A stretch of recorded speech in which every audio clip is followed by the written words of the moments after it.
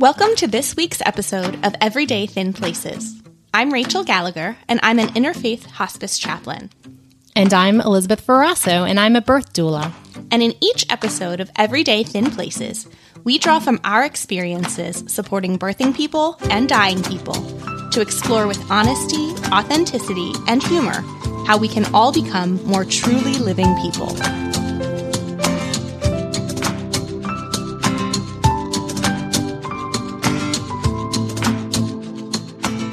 So continuing in our series of mini episodes where we are taking questions from listeners, we have a really great question this week. It's a little bit, a little deep, and I'm excited to get into it.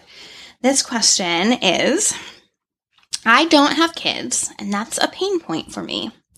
I love the conversations about the messy sacredness of birth and mothering. And yet I struggle to fully emotionally engage with that because it's an area around which I experience loss and sadness. For instance, I loved the conversation with Caitlin Shetler, and I know there are ways that our humanity and dignity are embedded in that story, and yet I still feel myself having to fight withdrawing out of pain amidst the conversations around birthing and mothering.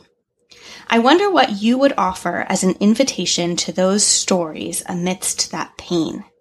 I just know there is so much goodness and beauty in these conversations, and I'd love any suggestions you have for being open and engaged in these stories.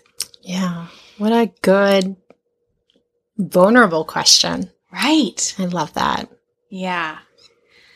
This allows us to know exactly where some of our listeners are coming from. It's so helpful to get this kind of feedback. Mm-hmm. I really appreciate just the depth of that. And so because of all of that, I think that this is worth actually spending some more time besides just a little mini episode. Mm-hmm. So let's definitely plan ahead for addressing some of this in future episodes, because I think we can have some really, really meaningful conversations around it. Yeah. And we actually got, I think, a little excited as we were texting sort of just some of the ideas that we have had about episodes for 2021 and realized that they sort of fall along the theme of this idea of making a family. Yes. And all of the different ways that you make a family. Mm-hmm. I don't want to tease too much, but to realize that we all need family and we all need that connectedness, but we cannot define family as the biological offspring and two parents who created that biological offspring and that unit. That's so limiting. And we realize that there are so many different ways that people create family and experience family. And I have some exciting, cool ideas for what those episodes will be. So we're gonna find some ways to really dig into this and to invite so many different perspectives. Yeah. I think that even if someone imagines what those episodes might be, we still have some things up our sleeve that you wouldn't guess. Yeah, because we know such interesting people. Absolutely. Yeah. So yeah, it absolutely needs to be said first that this isn't a question that we can answer in a sufficient way. Right. In just this short little time. But we want to give it attention and we want to call attention to it. So yeah. And I think that one thing, we have a whole variety of different guests who come on. Mm-hmm. And without knowing everything about our guests, sometimes I think we've discovered in the course of the episode that they make mention of them having children that we didn't even know ahead of time. And so we have sort of a preponderance of people who have that experience of parenthood. But as hosts, we bring two very different experiences to the table, right? Yeah, I would say our lives have been pretty different.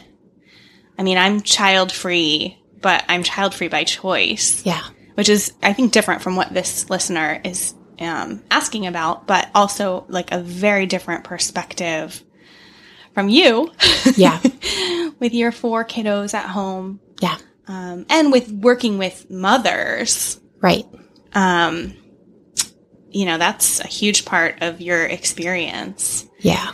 And then, even just like the partner aspect of that. Like I was without a partner for a lot longer in my life than you were. And so I think there's a lot of ways where, when there's just so many ways that people can be child free. Yeah. And so, you and I come at that from two different perspectives. And then there's like all these other ways that people are experiencing it. But I think some of this falls on me, now that you kind of mention this, listener. I do feel a little bit of responsibility for this. Like I want to be vulnerable as you have been in this question. I want to be vulnerable in answering it and say, I haven't been as transparent as I think I would like to be. I haven't shared a ton about my personal experiences with being single for a long, long time and then being partnered, but also not having children. And so I want to do a better job as we move forward in our podcast conversations. I want to be a little more transparent and share a little bit more about my personal experience. So that there's a child-free voice in the conversation. Yeah.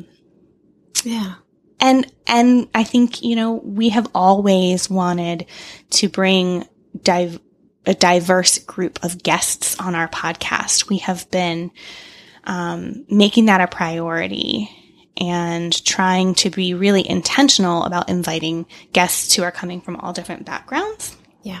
And so I think we're going to continue to do that for sure, but also making sure that we are thinking about the diversity of what Elizabeth said, those families that look different. We want to make sure that we're representing people from all different kinds of families. Yeah. So those are our hopes for the future for addressing this. Anything else to add, Elizabeth? Yeah. I mean, I think just to be as tender as this deserves to be in this moment, I think the word that this person's question that they used that's so poignant is the word pain, that this is a pain point. We did a whole episode about pain where we mostly talked about physical pain. But one of the things that we have discussed about pain is that pain becomes suffering when we have this sense that it will always be this way. And my hope is for any specific person and for us as a human family is that with the pain that we feel, that pain would trigger us to somehow be able to find a hope that's really meaningful to us.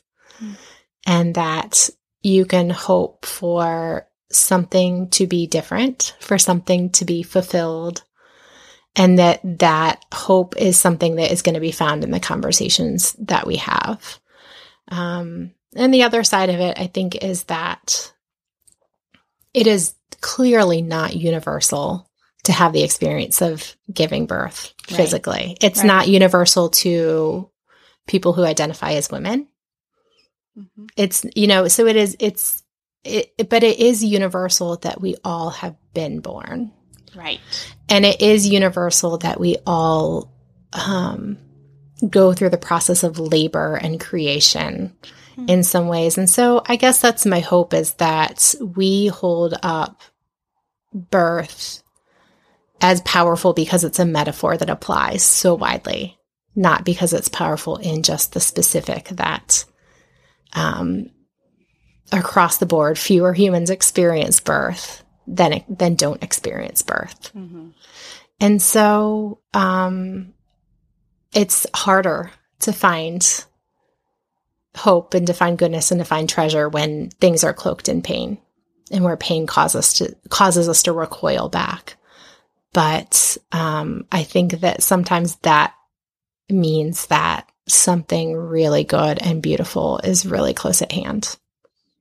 And so I hope that especially as we open up these conversations in more thoughtful ways in 2021, that people who are really resonating with the question that this listener brought up will feel hopeful and will feel that, we'll feel validated and we'll feel that we're being tender with their journey in the same way that we want to be finding ways for everyone to relate to these conversations that we're having.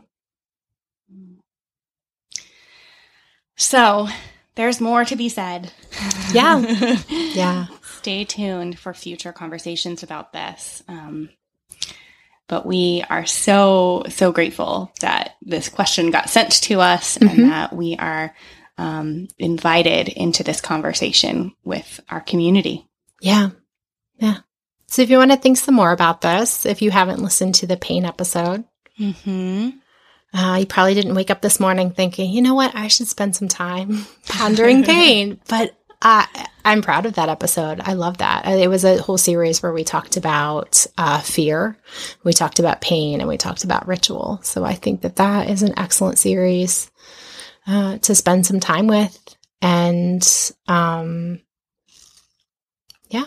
I think also our episode with Kay Bruner, she is so dear and I love her. And I think that she has something so unique to offer in her vulnerability and transparency of having lost a child as an adult. And the fact that she is still willing to invite us into conversations of how to find delight and how to connect yourselves to people so that you can get through it together. Those are, I think, the two most powerful responses to a sense of pain and a sense of loss that you can feel. Yeah. So that episode was called We'll Get Through It Together with Kay Bruner. So go back if you haven't listened to that one, or if you have, listen again because it was a delight. Yeah. And the pain episode, I can echo that recommendation. So you have your homework. Enjoy one of those older episodes. We'll be back again next week for our final mini episode before launching back into our full episodes again in February. Thanks for joining us. Now it's our turn to hear from you. So would you do us a big favor and go into your podcast app and rate us? Even better, would you write us a glowing review? That will help other listeners to find us. And make sure to subscribe so that you don't miss a single episode. You can also visit our website at everydaythinplaces.com, where you will find all sorts of fun and interesting information, as well as learn about how you can help to support this podcast and earn special exclusive perks. There you will also find links to follow us on social media, or else just pop directly over to Instagram or Facebook, where you will find us at Everyday Thin Places. Thanks so much for joining us today. Until next time, I'm Elizabeth. And I'm Rachel. Bye.